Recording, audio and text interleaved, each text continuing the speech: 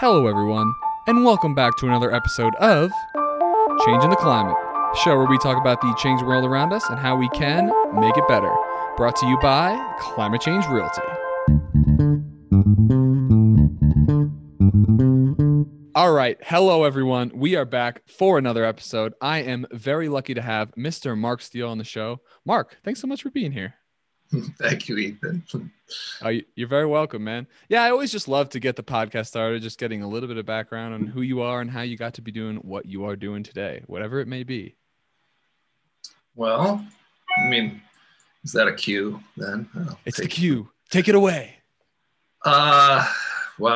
I'm a lot of things. I moved to Colorado in 1991 after graduating from college. Thought I'd come out for a ski season, and I moved to Telluride. And 10 years later, I ended up leaving finally and moving back to New England. I'm from Massachusetts. East Coast. But in that time, much due to a little stint I did in Boulder in the mid 90s of coming down with my band. I had a band, funk rock jam band, and we decided if we wanted to be super pro, we needed to move to Boulder, like our friends, the String Cheese Incident and Zuba and some other bands that were big in Telluride at that time.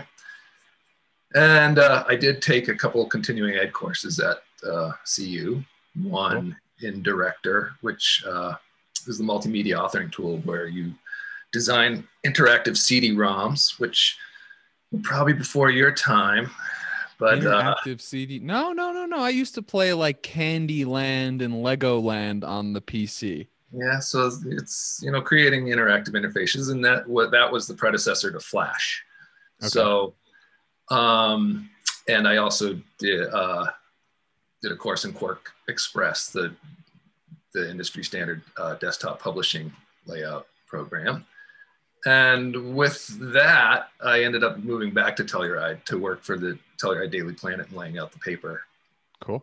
And designing ads for advertisers and doing a lot of work that way, which was great. It really kept me connected with the community and the businesses and what was going on in the news. And just within a couple of years, I left and helped launch a magazine called Mountain Freak. Mm-hmm. And Mountain Freak was a full color kind of alternative mountain culture rag that came out of kind of a dirtbag culture, but was getting more sophisticated. So it was really a crossover between Outside Magazine and Utne Reader and Mother Jones and Powder Magazine, say, or something. So what kind of work were you doing on it? I did all the graphic design, all the layout, and the creative direction, and oversaw photo editing. And so basically whatever you saw in the magazine, I put there. That's pretty cool. And it was a great experience because we really kind of learned an awful lot and had this passion to really get to talk about the world that we were living in and how to keep it in there and how to make it better. So that's what this show is about. It was, and being in the mountain metaphor was really for people who choose a lifestyle or a place that is challenging, and right. And how to make that work and how to live with the land, how to live in nature. So we had environmental political news, sustainable living section, a fiction section, and a gallery that was not just a photo gallery like Powder Magazine, it was art. Yeah. And it was a really kind of cutting edge magazine. We were kind of caught in a stoner niche for a while. Love to hear it. Had a hard time getting advertising because they didn't know who our market was. Is this like the climbing companies would be in Rock and Ice or another climbing magazine, the skiing company would be in Powder or whatever. And so we found our main advertisers were Patagonia and the Body Shop and new companies that nobody heard of, like Nativa and Guayaquil Yerba Mate, which are now huge companies, but back then nobody had heard of them, and they took a chance with us. How many people were on your team? We had about 5 people, cool. A publisher, kind of lead editor, and me and my best friend and housemate, who's our photo editor, Brett Schreckengast, amazing photographer who still lives outside Telluride. And actually Hillary White Cooper, who was the publisher, she's still in Telluride, and she is a county commissioner. So it was a great learning experience. It gave us a chance to publish really great stories of what people were doing. We had stories on permaculture and solar power and yoga and very cool hemp, and we printed a section of the magazine on hemp paper. But it was a little bit before its time. Not that any of these concepts were new. People have been talking about them since the 70s, really. But mainstream, they weren't really set in yet. And it was also a challenging time because printing a physical magazine was there's huge costs and huge waste involved. And this was before the internet really had taken full control. So we didn't really have as much web publishing going on then. So it was challenging, and I couldn't, it didn't pay the bills for me. So finally I left in 2000 and moved back to New England, lived in Maine for 4 years before. No kidding. Actually turning around, going back to Telluride in order to work on helping this man that my wife and I met, who wanted to launch a nonprofit to raise money for safe drinking water projects around the world. Is this the Blue Planet Network? And that is Blue Planet, originally Blue Planet Run, because his concept was to create a running race around the world that would capture the attention of people everywhere and focus it on this crisis where almost 20% of the people on the planet didn't have access to real safe, clean, reliable drinking water. Yeah.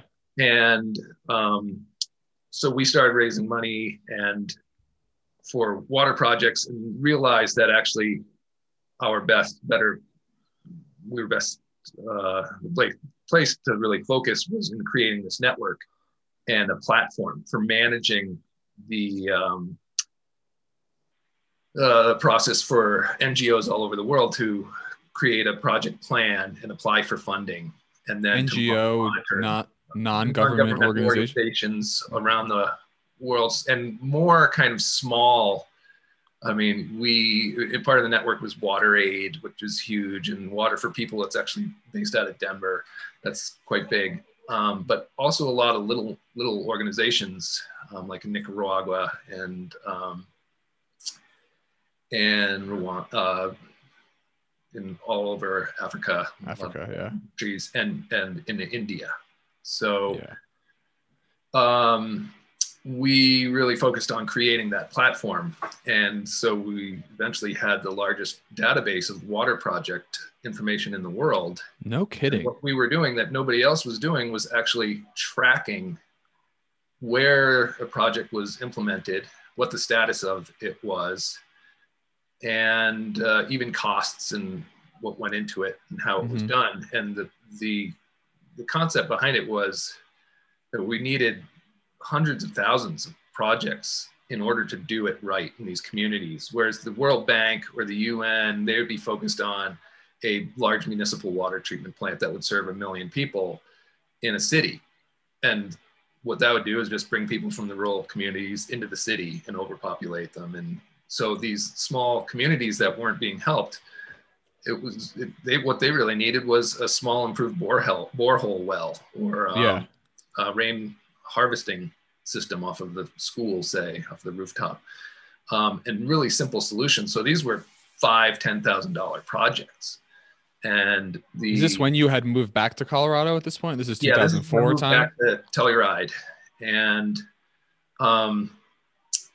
my colleague Rajesh Shah, who actually was born in India, he really came up with this concept of crowdsourcing it and putting it up in the the power of the crowd, of this community of other NGOs. So we did a peer-to-peer network where one organization would peer review the other's request for funding, basically their project description. And we were trying to use that in order to really build best practices and have all the different groups sharing information on what really worked. And then making it very transparent. And we thought this was going to really crack the code and fix the industry and this crisis. But what we found was that nonprofits, especially big foundations, Gates Foundation and Omidyar and Hilton, Clinton, they were all pretty resistant to having that much transparency. And shocker. When you're doing a lot of funding for people, you want to be able to say, we gave safe drinking water to 100,000 people, and not to say, well, we created a project that served 100,000 people and 2 years later it stopped working. I have a question. Was the standard. So when you say you were working, first off, was this a side project, or did this become your main dig? This became my main thing. After leaving the magazine, I basically had the skills I just started my own graphic design business and web development business. But I also, with that training from CU, I really focused on Flash development. And so I had a really great niche. Probably blowing up that time. So for about 4 or 5 years, 2000 to 2005 or whatever, 6, all I did was build Flash websites. And they were cutting edge, beautiful, all look different, and all created an interesting interface where you could dive right into the content and understand the navigation of it. Gotcha. Have more video game type kind of interface. And that was great until Apple devices came out, and Apple decided that they didn't want a plug-in draining battery power. Interesting. And also there was the problem when you have tablets and phones, you don't have the same mouse over experience of dragging your mouse around, which Flash really relied on. So they basically killed my niche. And sorry to hear that. So monopolies. I moved into doing things the other way, but that was also right at the time that I started working full time with Blue Planet Run, and then we changed the name to Blue Planet Network. Gotcha. And I did that for about 10 years before deciding if I'm going to work for nonprofits, I'd like to focus it on problems that really impact my family here. Yeah. So speaking of problems, you mentioned before when you were talking about the work in Blue Planet Run, that was what it was called at the time. You said you were trying to work on this big problem. And I'm curious, are you referring to the lack of clean water being distributed to people? Or are you talking about the lack of transparency or connection between all these organizations trying to do the same thing? Yeah, that's a really good point, because it's both of those things. Sure. The problem was not technological. It's pretty easy to dig a well. I mean, if you have the labor to do it, and you can use sand basically to filter water. So it was creating the education and the incentives and the know-how and the political will to actually start making this happen. There are a lot of problems like culturally around it. There's a lot of places in the world where women spend 4 hours a day collecting water to drink and do laundry and do everything. And they live in communities where the men don't want them to not have to spend 4 hours a day doing that. And so they're actually kind of preventing these projects from happening. And then what we found is some of the biggest hurdles that we have are actually parts of the community not wanting this, not wanting to give the freedom to the women. And so it really became kind of a women's rights issue for us. And that's where we got a lot of support and funding. Cool. And also education, because this allowed kids to go to school if they weren't collecting water for 2 hours in the morning and then the afternoon. So very cool. So there were a lot of things around that. But like you said, the other part is how then do we do this right? And what was going on, we found, is all these well-meaning organizations are going in and doing projects that nobody asked for, nobody gets a sense of ownership on, and nobody understands how to use. In foreign countries? Yes. So, well, Just come on in, just walk into the country. yeah, we go in. We're gonna give you a well because you need safe drinking water, and they would dig it and put it in, and 3 years later it would stop working, or a little pin in the pump would break. And nobody knows how to fix it. The community would say, well, those white people will come back and fix their well sometime. And they never were taught how to use it, why they needed it, or how to maintain it. They never given the sense of ownership. And so the best practices we were trying to create were to find somebody in the community who wanted to be the liaison or be part of this. Mm-hmm. Really make sure that education was part of it, and that there was some buy-in from the community, either financially or through labor, and that it was clear on how it was going to be maintained, and there was a program to check up on it and check on things. And so that's what we created with the Pure Water Exchange, and which we were trying to, drive with Blue Planet Network. So that whole experience, then for me, moving ahead and back into, we had moved to Boulder for the second half of the Blue Planet Network experience for me. Yeah. And so when I finally found somebody kind of to replace me and phase myself out and started focusing more back on my freelance work and also on putting in time with local nonprofits, I started, a friend of mine asked me to co-lead 350 Boulder chapter. Excellent. Definitely tell me a bit about that. So who are you allowed to say who your friend was? Yes, Elizabeth Gick. Actually, I knew her from Telluride. And she a co-lead of 350 Boulder County?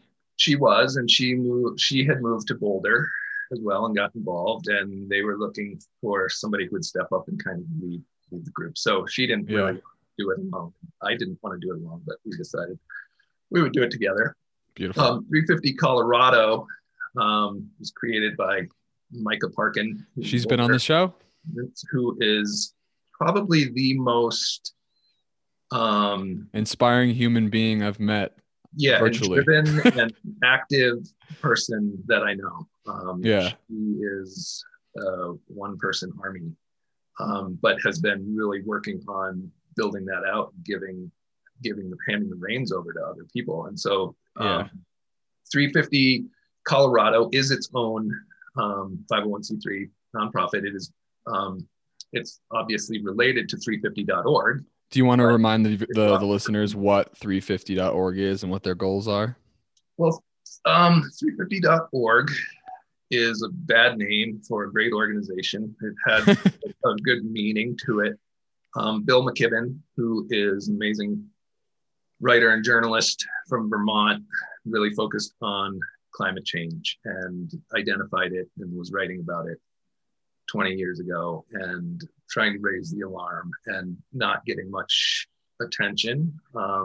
So decided to get some students from Middlebury and start up an organization to educate and promote more renewable energy and this shift away from fossil fuels mostly. And they were really one of the, I think, most successful global nonprofits that I've seen or that I've watched grow. And they did it by collaborating with all the other nonprofits, Greenpeace and Connected Forest Action Network and all these great groups out there and sharing with them and saying, we want to be part of this. Will you put your name on this? Will you share this with your audience? And really the biggest thing that they did was have people come together and send a message out largely, at first really using photos of here's the people on the beach that is now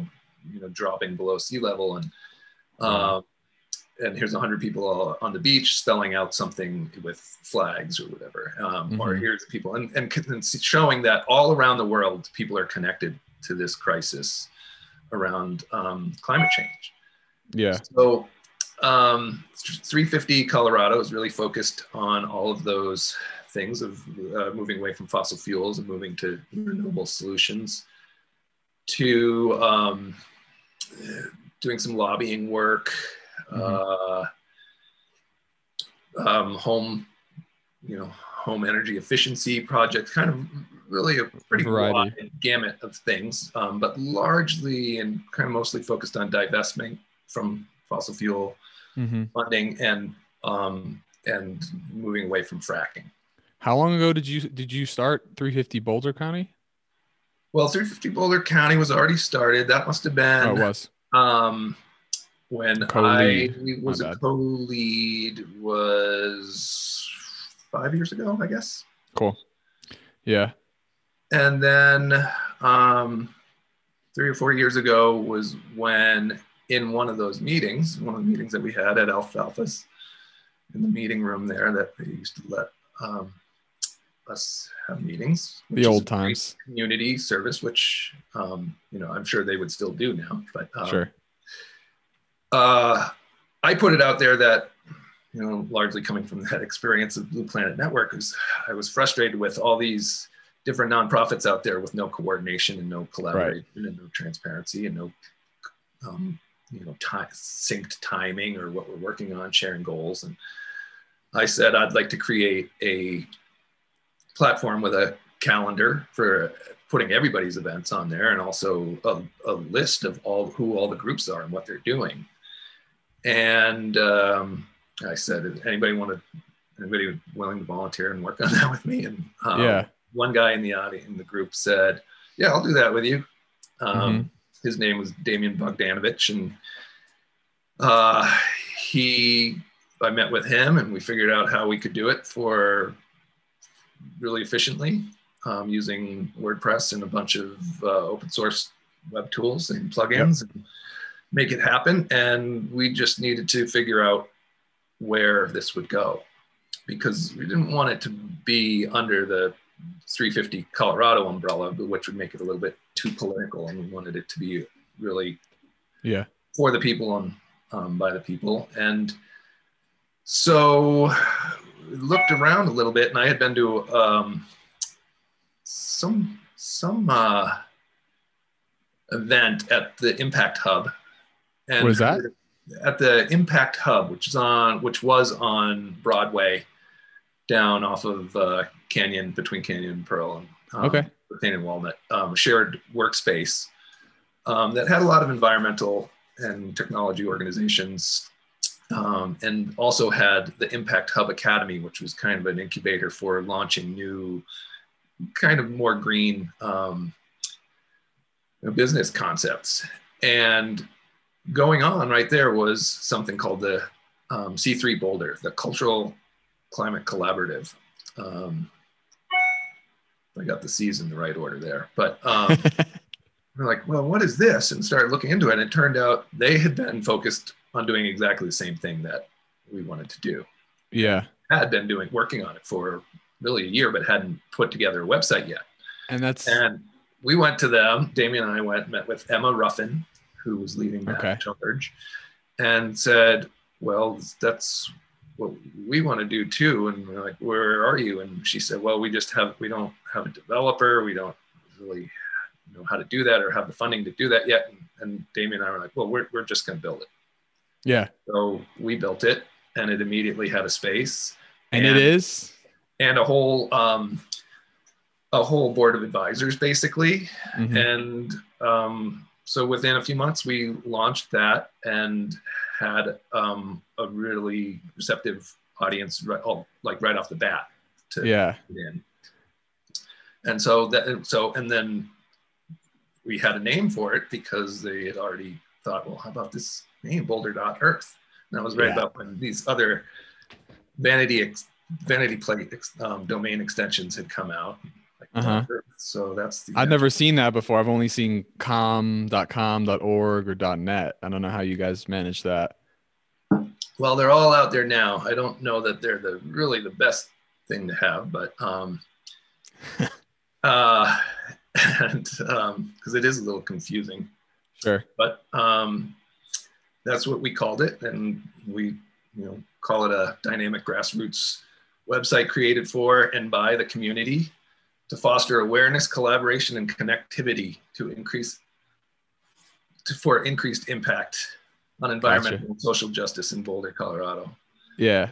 I'm actually reading off the homepage. I see that. Well, Mark, thank you so much for sharing your story. And it gives me a lot of insight on how you got, by the way, we've been connected through Boulder.Earth. I reached out to the website and Mark got back to me. And I'm as you're telling the story of how you've got to be doing what you're doing today, I'm noticing the continual trend and theme of how there are these opportunities we have, whether it's building wells or fixing the environment or making these big changes that lots of people are excited about. Some of them, like yourself, who are willing to dedicate their career to it. But then you look, whatever it may be, maybe in your case with Boulder.Earth, you found someone down the street who was trying to do the same thing, but maybe you find someone in New York who's trying to do it, or someone in Tokyo, and we're all trying to do the same thing. But there's this lack of connection. And it's so ironic because we have these amazing mediums like podcasts and websites and text messages and social media, but it almost seems like we're more separated than ever by these. So I guess I just want to talk about this because it seems to be a trend throughout your career is trying to piece these people together. So because we all seem to be, we all want a better world. We're all dedicated to, having a positive impact, be it in our community or on the climate or whatever. And I like you, am also trying to find a way to connect us all together. So, cause separate, it's like that analogy that the sensei he takes like one stick and he breaks it in half, and then he takes like 10 sticks and then you can't break it. You know what I'm saying? Yeah, it's very good.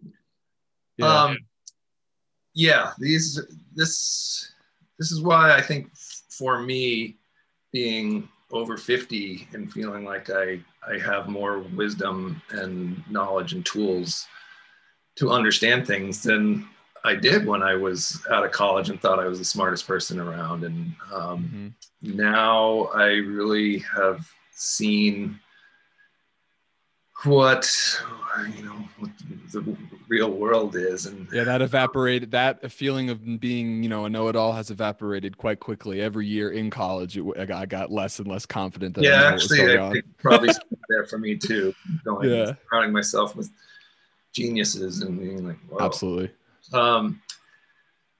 But yeah, so a huge part of it, I think in general, most people mean well and want to do something that actually supports life on this earth. Right. Just we don't know how to do it. We have a lot of ingrained beliefs that prevent us from really moving into an area or being satisfied with doing less bad instead of doing good. And we have a connectivity problem, even though everybody now is more connected than ever. We have lost really the ability to, especially over the past 4 years, to determine what truth is and to have real dialogue where you discuss things, because there are no black and white answers out there or black and white problems. There's a lot of gray areas, and you have to compromise and figure out things. There's paradoxes in just about every good solution out there. Yeah, I agree. So, and that's largely too, the impetus for Boulder.Earth is how do we create a space where we can have more discussion and dialogue, and where it's not just a set of 20-word tweets that don't really give the full picture and can be misinterpreted. Right. And right now, Boulder.Earth is really just a physical website. Right. And it needs to go beyond that into facilitating work on the ground with actual people and groups, and have some more real goals where we can start acting more as, say, the conductor of the orchestra with all these different instruments to make, bigger sound and a more beautiful piece. Or the other way I see it is kind of like being the coach for a sports team. And right now we have lots of little groups out there that have decided, well, we're going to go play shortstop against the New York Yankees and against, say, the oil industry. And you can't beat the Yankees with just one shortstop. So somehow we have to find the third baseman, second baseman, first baseman, pitcher, and the outfielders, catcher, team. Get them all together, working together as a team, and knowing what each of their roles are, and that none of them are going to do it alone, and every one of them is really valuable. And how do we get you all in sync and start having some real effective action? Yeah. And they also need to train together, learn together, and grow together, because experiences with others is really what builds relationships. And you can't just grab a bunch of, like, if you take all the best positions from each college football team and put them together and say, go play the Buffs, like they're probably going to lose because they just don't know how to work together. And that's kind of what we're talking about. I'm curious what you think about using, before I get into that, I mean, I kind of try to simplify this issue as best I can, because this show is mostly about the topic of climate change. But lately I've been getting into other topics like loss of biodiversity and plastic pollution as well, which is kind of related. But I kind of see it as these three large entities that need to work in synchrony. And that's the government, businesses, and then people. I'm just curious what your thoughts are as far, because when I was saying that a lot in the first few episodes, and I'm realizing that businesses are made of people, and governments are run by people as well. So it all just does come down to these people. But I'm curious your thoughts on the government versus like the businesses. Sure. That's exactly, where we started with the organizations, mostly being nonprofits and also some programs that aren't even full organizations. And then connecting that with the government, the city of Boulder and Boulder County, and then also with institutions. So you have schools and the university and the labs, which are a big part of Boulder. Where we haven't gone yet is then building in the side for businesses. And so we say, okay, well, yeah, so exactly. So you will be kind of one of the starting points. We have a couple others that really fit the bill. That would like to put in there. But my original vision for Boulder.Earth was that there would be some kind of, it would mean something. So there would be some sort of pledge or commitment. And it could be as simple as saying, yeah, I'm in for doing the most that I can to ensure that we are net zero or have created a sustainable community by the year 2000, fill in the blank. Like 2030 or whatever. And just to know that people are on board and willing to keep track of what that's going to take and to gauge where they are in terms of progress, and to go for it, and to go for it together and learn from each other and celebrate success rather than just being afraid of changing, which is really more of what we have going on. Is stagnant, like just, oh, it's too expensive, we can't do that. And it's like, when you really look at it, it's less expensive and there's no way around doing it, and it is the future, and we can only wait too long and finally get there and be like, well, it's a little too late. But we need to get all those groups working together. So it'd be nice if we had what it means to be a real, whether you call it a green business in Boulder or a different term, what that means, how it fits into the city's climate goals, and how it works with the people. And we're actually working on a new phase of things, of mapping out what we kind of call the landscape of climate action. But back to what you said, we kind of started with this climate focus, but all of these issues are part of one bigger picture, which is how do you create a real sustainable community? And use sustainable is kind of a tough term to use because we're kind of past the time that we can be talking about sustainable, and now we need to regenerate.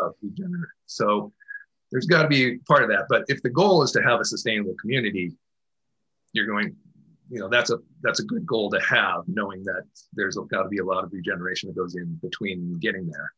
But upon getting there, we want to make sure that whatever we're doing and relying on for work and for play actually creates as much good for the environment as harm. So that's not an easy thing to do. No. It's a pretty simple concept. So yeah. So it's a relatively simple concept. Like, we take care of each other and then like we'll all be fine. But something I'm struggling with, and so the way I build my business is by going door to door, and it's very intrusive to people's lives. I show up and they think I'm trying to get them to sell their house, but really I'm just marketing my business and trying to make introductions with people.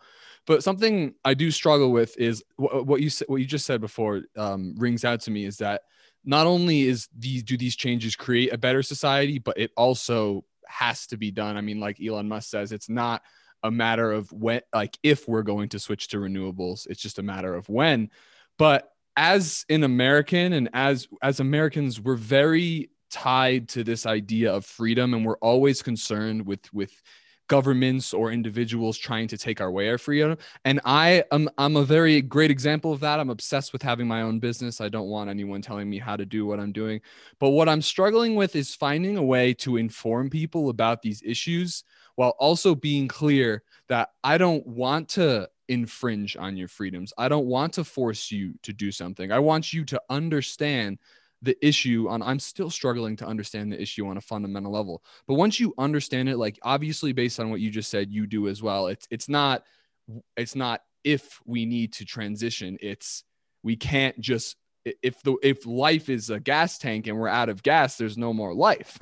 So it's like trying to find a way to communicate to people that, hey, we need to do this, but I'm not telling you what to do, man. It's still up to you, which is, it's just troublesome for me. So I'm trying with this podcast. I'm trying to teeter the line with my letters and my marketing, but I find it very challenging because people are very apprehensive towards anyone telling them how to live a life in a different way, and especially in this country.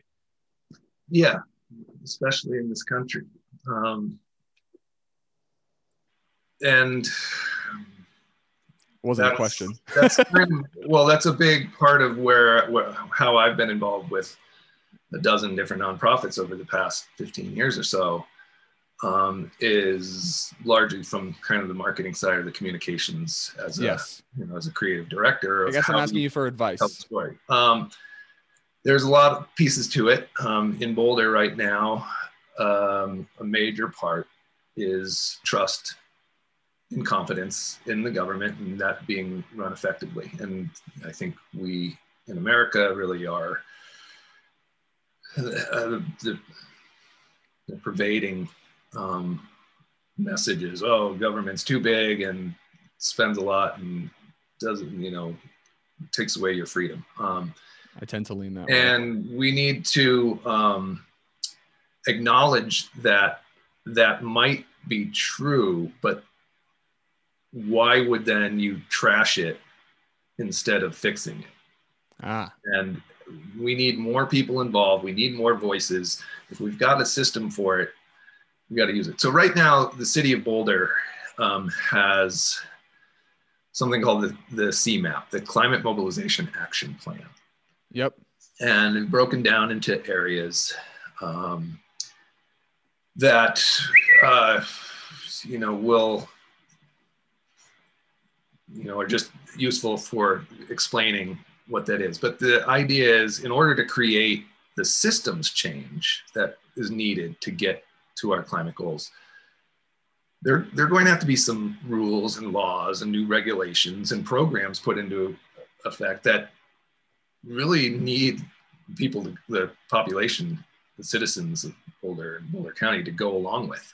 Support. And if you want success there, it's probably a good idea to have input from the citizens on what that is and have it be more driven by the citizens, and suddenly the government saying, you know what, no more natural gas in new construction. Yeah. That means, okay, well, there's other ways of of cooking your food, which are actually way more healthy than having a gas stove. There's other ways to heat your house right now.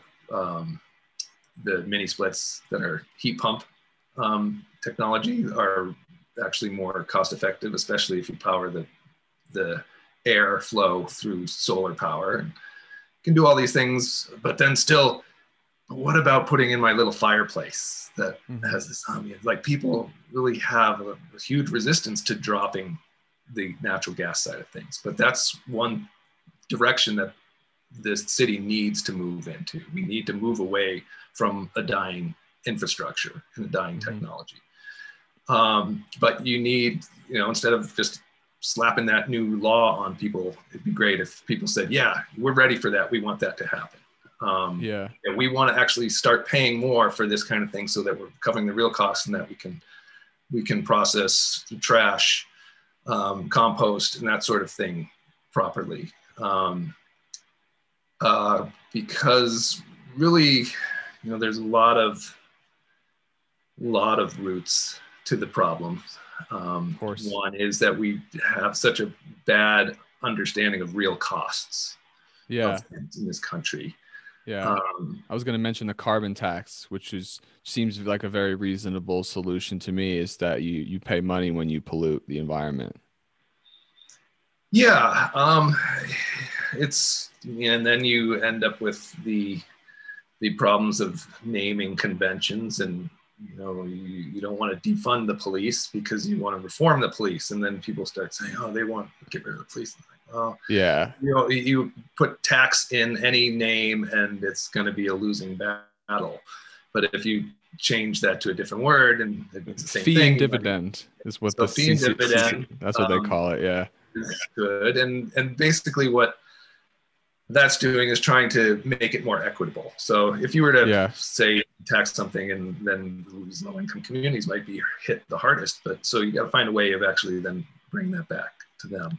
So there's got to be ways of doing that, but really the underlying part of it is if people really understood that all these things that we use that we consume for goods, for fun, for energy, that we consider cheap, are only cheap because we're not paying for them.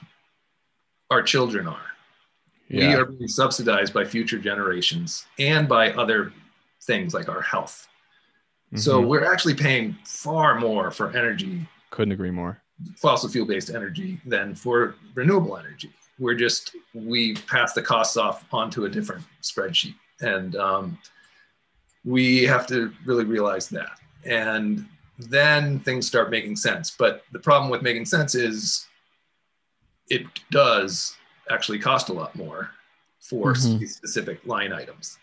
But we live in a country where there's supposedly hasn't really been any inflation in years, or we have just the 2% inflation going on. It's like, that's the goal, yeah. Like, maybe for factory farm chicken or head of lettuce, but how much have houses gone up in that time? Right. 20% a year practically in Boulder. So that's why I'm here. we have major inflation depending on how you look at it. And every time we have any of these bailouts, we're doing it again. We're borrowing from the future generations and hurting, the value of the dollar for them. So we have to find ways, which is why the whole CMAP process, or the CMAP, is divided up. It has the typical, the intuitive ones like land use, ecosystems, energy systems, circular material economies, but it also has finance. You can't do any of these things without figuring out how to pay for them. And then what the city realizes, but all of these issues we have to look at through a lens of equity and resilience. Because if it isn't creating resilience, then it doesn't pass the muster. And if it's not equitable, then it also isn't working for us. Gotcha. So that makes what was a simple thing into a really complex puzzle of how you fit all these different parts together. Right. And why we think that it's helpful to have another coach out there kind of mapping this out and directing things and seeing if we can get people to go in the right direction and to really understand the plays. And so that's kind of where we are with Boulder.Earth. Mm-hmm. But there's back to kind of, I think, where you were going, talking about there are pretty easy things that every individual can do. And I know I and my family have tried to do them. We've insulated our home, made it really efficient. And we have solar panels. We have 2 electric cars, well, electric car and a plug-in hybrid.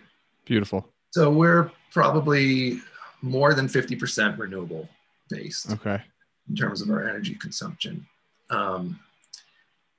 And I have a garden, I have my own compost pile, my own kombucha, and all kinds of things like that. I take a 5-minute shower or whatever, but when you start giving, adds up. When you start giving people a whole set of instructions of here's what you need to do to be green and not accept that plastic wrapper and take your own stainless steel mug to the coffee shop, then we're sort of placing the blame for the climate crisis on regular consumers. And we're not going to get anywhere with individuals making each of those little contributions on their own. We have to have widespread systems change. I agree. That it means the government has to be involved and society has to be involved.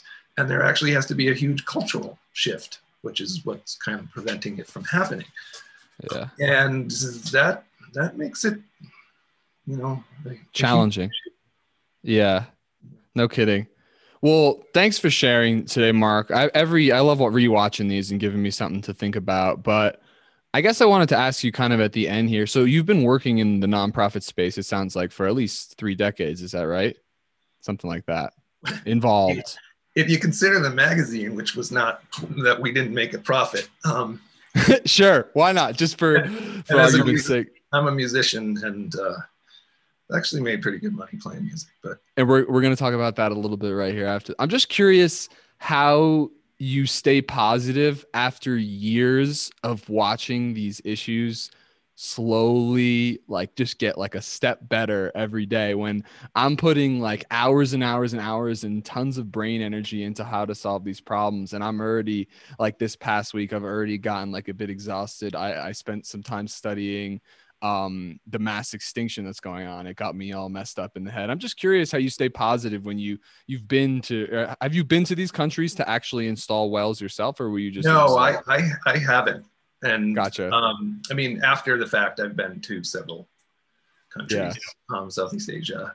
How do you keep going, man? How do you just keep doing what you're doing?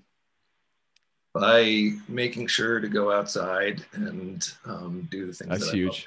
I love to do. I know, I mean, I get really frustrated a lot, and I spend a lot of sleepless nights thinking about, well, what's the best thing and what can I be focused on? But I do find that digging in the ground, digging soil on your bare hands, gardening, is hugely helpful for your health and your sanity. And then also doing something creative. So painting and playing music is big for me. And then also being active, hiking, skiing, mountain biking. Those things will help you realize that, oh, well, we still have all this. Yes. Another thing, I've recently read some books that kind of disturbing when you're reading them about the history in America, these historical fiction books, and be like, oh man, we've got such a bad history, and we need to, Joe Biden said, or President Biden said, change is hard. You have to remember, and remembering is hard. And we don't really like to remember. A lot of people have never even been taught the history of this country, and the what really was driven by colonialism. And this is one of those mentalities where we need a real cultural shift and change, from accepting that it's okay to extract and extract from the land and environment and exploit people. And our entire lifestyle and community economy is based on exploitation and extraction. And that's why we're really struggling right now with, where's the economy going? Why is there so much unrest? Why do we have so much inequality? And it's because we're making the shift from extraction and exploitation-based economy to the new economy of resilience. And human-centered capitalism. So reading those books can kind of make you like get disturbed, but then you also see, well, geez, it was way worse 100 years ago. And, right, correct. And yeah, we're still facing the same problems, but there is a lot of better in the world. It's just very especially if you start looking around the world, there's a lot a lot less poverty and a lot less, whether it is in Africa or Asia, there is more balance. But when you come back to the United States, we're actually going the opposite direction. And, how do you mean? And there's more inequality happening in the United States. Right. Whereas it's going opposite worldwide, the United States is going the wrong direction, and the United States is a leader. The United States, for example, the United States and Great Britain are the only two modern industrial nations that have declining wealth, declining income, and declining life expectancy. Those are all signs of a healthy society. So we're failing society, and we have our health is terrible in this country. Yeah. We spend the most on healthcare. So we're doing a lot of things wrong, and could be better. And that switch is not as easy as, in some ways it'd be easier if we had a dictator who just said, we're doing it this way. Yeah. So democracy makes it a little messy. Longer, especially when it's so pressing right now that we're really reaching a tipping point. I think, as we've seen in recent years, people are very unhappy and conditions are rapidly deteriorating, but it's not too late. No, and it's good. It's good that we have this unrest and people are really, I think, you could say that people have been waking up for 20 years, but I think it's really happening now. Cool. All right, Mark, it's been a pleasure having you on. Let's hear about your art. You have a website, right? It's called idigart.com. Is that right? Yes. So back to the days at the Daily Planet and Telluride. I think that was my first URL or domain name that I registered. Since then, I dig art. But as a artist, primarily working in digital medium, as a graphic designer and publisher, and that's where it came from. But I really enjoy more working with tactile paint and panels and getting on canvas. So I've been painting a lot, and I would say I have a style that comes from that combination of digital and paint. So if I do have a large abstract, I'll often work into it some digital elements or image transfers or different, or I'll take a painting and I'll actually look at it in Photoshop to see where I want to go with it, and then I'll go back to painting. So that's the stuff. That's cool. Involved in Open Studios this year, and have a couple gallery exhibits sort of in the works that I'm planning, and I love it. I'd like to get that going more. I think that's great, and I really want to encourage people to have some kind of artistic outlet, because I do like the way Kanye West puts it when he talks about Sunday service, how when everyone's singing together, it's like healing. And I think art can be that for people. I kind of consider myself an artist when I'm trying to craft the perfect business model that rings true to my personality. And I've done that through real estate and through climate action and through the podcasts and all that stuff. But I think people who either, if they make videos or they make websites or they do painting, I think everyone having this kind of outlet, especially with all this kind of lunacy and madness going on around the world, can be really healing and make you when you're done, you feel like your emotion and your strife, whatever has come out into something. And I think we've seen some of the greatest works of art from the most distressed individuals. So I thought that would be a nice way to kind of end the show, just talking to you about, I really liked some of your paintings. So I thought I wanted to bring it up. Yeah, well, thank you. I think art also helps communicate messages, and it can be pretty subtle or built in, but that's an important way of doing it. People are very visual; they need to see things. So yeah, but it's all about connection and networking and bringing people together to understand what's going on, right? And being creative. And I think the key to art is knowing or accepting that really there are no mistakes, and right. And being willing to kind of go for it and try something out instead of not, we got to keep moving here.